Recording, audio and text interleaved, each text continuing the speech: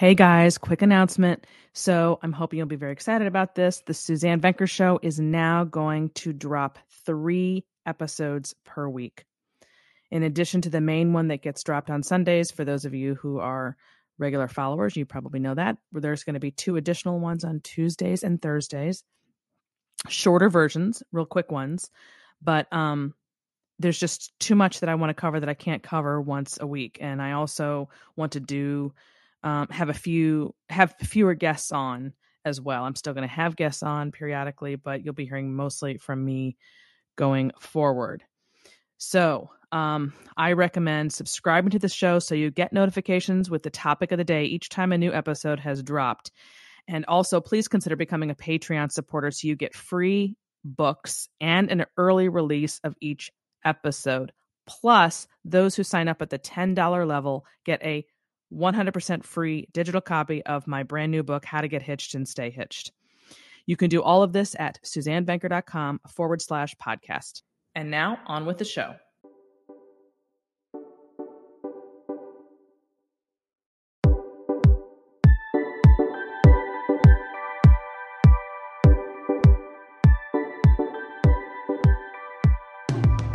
From the magnificent Midwest, it's the Suzanne Venker Show, where men and women are equal in value but wildly different by nature. Join us here every week when we challenge the culture's hugely flawed narratives about men, women, sex, and love. From coast to coast and from around the world, thank you for joining us. So today I'm going to talk about 5 reasons women don't get what they need from men. This is an important episode because it really gets to the heart of what I do every week in my coaching sessions. And I have to tell you, pretty much what I do is the same thing on repeat.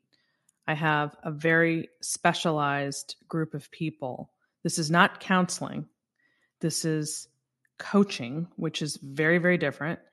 And, it doesn't get into mental health stuff and all of that. That's not what I do. This is a behavioral dynamic that is so prolific today that virtually all the calls that I get, all the clients that I get are essentially dealing with the same thing, which for those of you who might be interested, I'm also planning, because this is what I'm doing on repeat, I'm planning next year on doing an online course where people can sign up and go at their own pace, and learn all of the stuff that I teach in my coaching sessions, sort of on their own personally, where with videos and instruction, PDFs and all of that. So that's in the works for next year, mostly because, like I said, I'm doing pretty much the same thing on repeat. And while I love to work individually with people, I feel like I can really help a lot more people if I put it together in the form of a course. So just something to be watching out for. More on that later. In the meantime, I'm going to start with this sample email from a man named Joel. Hi, Suzanne. I'm a longtime follower. I first heard you on Focus on the Family years ago. I introduced you at that time to my wife, who doesn't agree with your philosophy and disputes that you were on Focus on the Family. Sadly, I haven't been able to find that episode to prove it to her, which is what I have to do with everything that I say. So I don't say much anymore. She's the woman you described in today's podcast. She grew up in a chaotic home and is uber controlling. She doesn't see it and blames me for, everything. Consequently, I think I'm about ready for divorce. I don't know what to do. We've tried counseling many times. We've had probably 10 of those 10. 2 have actually tried to address her behavior, and as soon as they do, she won't go anymore. I'm always defensive. I always feel criticized, even when she isn't. I just hear it. I feel broken. I don't know what to do. Thanks for listening, Joel. So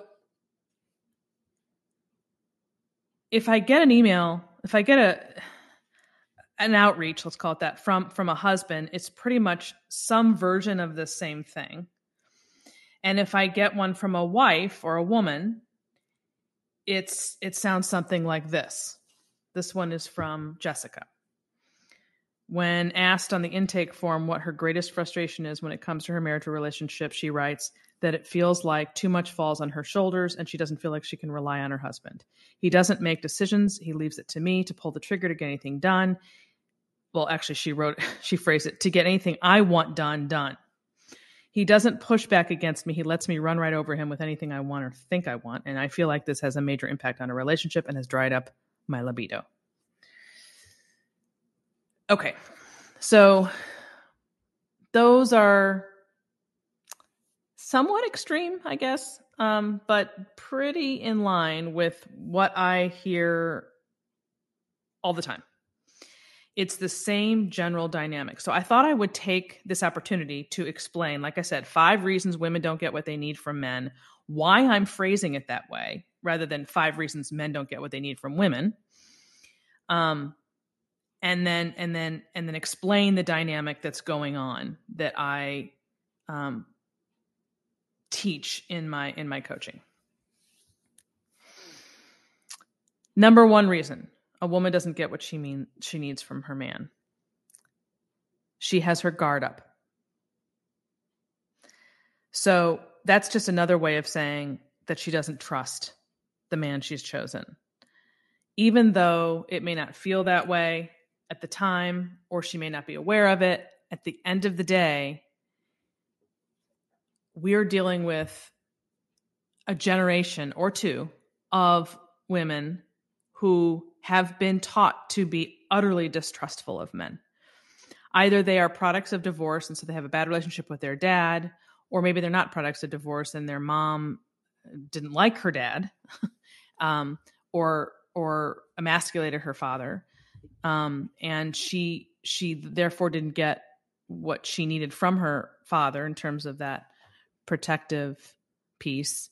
And so she came away with just basically the idea that you can't depend on a man to be a man, that you have to step up and do it for them. And you just don't trust that they're going to provide and protect, even though that's in their DNA to do. That is their natural instinct and desire of the average man, is to provide and to protect. But when you enter the relationship with your guard up, basically a wall that doesn't allow him to do that, the relationship begins to break down. And it may be that when you're starting, well, it's not maybe, it almost always when you're first dating or first together, that's not what you're presenting to him. Because if you did, you wouldn't have, quote unquote, gotten him. When you're dating somebody, you're very open, you're very loving, you put on your best attire, you put on your face, you smile a lot, you're going through these motions to sort of get the other person. And that, in order to do that, you are the complete opposite of not trusting. You are trusting and you're open, and that's drawing him in.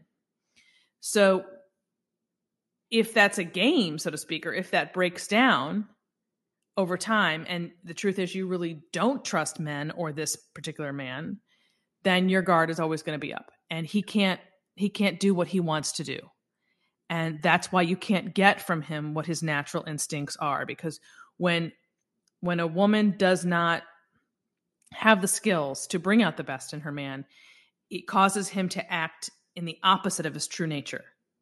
And again, his true nature is to provide and to protect and to romance and to take care of, and all of those wonderful things that you saw when you were first dating. But a woman very often changes her tune over time, and this breaks down his ability to be that person that he was when you were first dating. And this is why it's so important to understand that women really are the relationship drivers. They're the navigators, because men are naturally responsive to women. Women don't really respond to men. It's men who respond to women.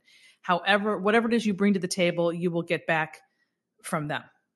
So it does begin and end with you. And you have to get to the point where you are not bothered by that fact, or you don't have a very sort of childlike, well, why does it have to fall on me kind of thing, before you can affect any change, because you just gotta grow up and get beyond that and say, this is the way it works. And the flip side of saying, well, why does it fall on me, is actually, oh, wait, you mean I actually have the power here? I don't have to wait for him to change. I can affect change myself in the way that I behave and talk and all of that. Well, yeah, you can. So that's a very empowering message. So that's number 1. They just don't trust. They have their guard up. Number 2, they micromanage. That's a big one. This is especially true once you've been married for some time. It's not so obvious in the early years, or certainly not so obvious in the dating if you're not in the same apartment or home. But once children come along and life moves on, life marches on, I should say, it gets really dicey. Because women will often go into their nesting mode, and this is how things, they're going to run the home. And then when they want, quote unquote, help from their husbands on the home front, or when it comes time to sort of divvying up those tasks, if you will, it becomes an issue of, can you help me with this? Then he will attempt to do so, and then you will correct him and tell him that wasn't the way you wanted it done. And this is an extremely common scenario. I mean, there's just no way anybody listening to this cannot relate, because it happens pretty much across the board. And so that actually kind of leads into number 3, which is women's inability to let go. And the micromanaging and the letting go work hand in hand, because when you stop micromanaging and you let go and let things be done the way he's going to do them, and just be thankful and appreciative of the way he does them without telling him how to do it, understanding that he doesn't want to be mothered or told how to do something. He just wants to do it for you and have you fall all over him and say how great he is for doing it. It's an appreciation thing rather than so the micromanaging is another extremely disincentivizing behavior that causes the man to not be the person you need him to be, because you're deflating his ability to come in and be your hero and get things done because you asked, or even if you didn't ask, maybe you've divvied up the tasks and he just knows to do them or what have you. The way to get him to do that, if you want to phrase it that way, is not by micromanaging him. It's by sitting down together and coming up with what needs to be done and who's going to do what, and then letting him do it at his pace. Now, that's not to say that I can hear people now go, what if he doesn't do it? There's a plan for that. This is literally what I do every week with my wives in coaching. There's a plan for that, but all I can tell you is that micromanaging is not it. Okay, that's my point here. This is just a quick episode, so I'm not going to get into all the different ways that you can have a great marriage. That's not what this is about, or get a man to get what you need from a man. I'm just going to give you the points as to what not to do, basically. Okay, so that, again, number 3, they won't let go and learn to receive. So be able to be on the receiving end. Again, the best way of putting yourself in this boat mentally is to go back to when you were dating in your head. Think about how you acted and behaved when you were dating. You immediately feel the shift in the dynamic just by thinking about that, because if he did something for you, you were like, oh my God, thank you. It was just a completely different way of communicating with him, which is what got him on board. That same thing will work your entire life. Yes, you're going to get off track. There's no way to act the same way you did in the first year for 40 years and not screw up, obviously. But the point is to know how to get back on track, to start thinking immediately, oh God, what was I like? What did bring out the best in him? And then know how to get right back on board. Number 4, they complain and or nag, or basically are just very negative instead of happy and smiley. Men do not respond to negativity. They do not like complaining, nagging, or negativity. If he gets that, you're going to get the worst from him. If, on the other hand, he gets smiley, happiness, light, beauty, all of those things that make you so beautifully you as a woman, you're going to get the absolute best out of him. You're going to get what you need. The more you fall into your feminine nature, the more you're going to get what you need from him. The more you fall away from it, having your guard up, micromanaging, not learning to receive, having to instruct, nagging, then you're going to get the worst from him. So it pretty much is cut and dried. Like the system, the way it works every time. It's just a matter of understanding it and having a strategy and then remembering to do it. And then number 5 is they assume the worst instead of the best of men or of their man, but let's just say of men in general. And I think this is really the most unfortunate because, again, they've been groomed. Women today have been groomed to think the worst of men.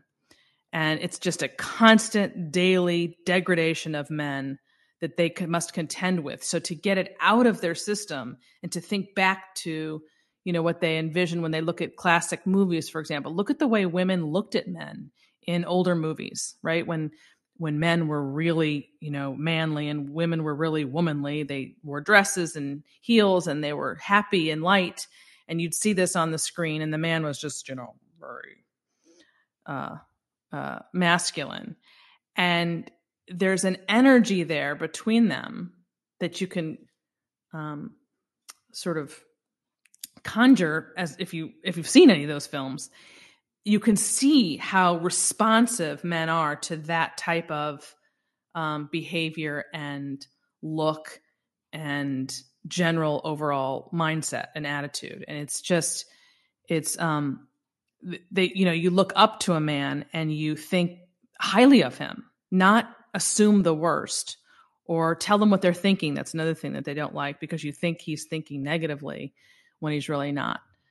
So that's the 5th, assuming the worst instead of the best of men. Why not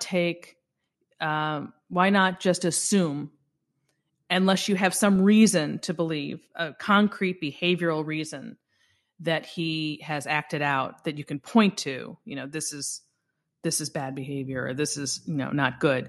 Don't just assume that there's a good reason for what he does and the way he's living and the way he's thinking, and try to lure it out of him, learn from it rather than come down on him and assume that it's bad. So those are the 5 things that women do that keep them from getting what they need, because this behavior that I just described, the response to that is that men will act in the opposite way of their true nature, which is to provide and to protect and to take care of things and to romance you and all that stuff that pretty much went on at the beginning of your relationship. Those behaviors pull that out of him and cause him to, go on the attack, or to become defensive, or to run away, or to stonewall, or whatever those things are. And it's frustrating, because there was a time when mothers would teach their daughters like what men needed. One of the best films I've ever watched about this particular, about what I'm talking about, is My Big Fat Greek Wedding. Go watch that tonight. Find it. I don't know where it is, but you'll understand exactly what I mean if you watch it. I mean, there's just constant lessons on how to deal with men. And we've just lost that. It just doesn't exist anymore. And that's unfortunate, because women are flailing about in the dark, just having no clue what men need or how they can make their relationships better by certain behaviors that they're exhibiting. So that's it. 5 reasons women don't get what they need from men. Pass it on to anyone you think might need it. And that ends this hour of the Suzanne Venker Show. Before you leave us, I'd appreciate it if you'd take 1 minute to give us a review at Apple Podcasts or whatever platform you use. If you've done that already, or if you can't leave a review on your podcast player for some reason, please consider sharing the show with a friend or a family member. Word of mouth is the primary way we get the word out about the Suzanne Venker Show. Thanks for listening, everyone. Have a great week.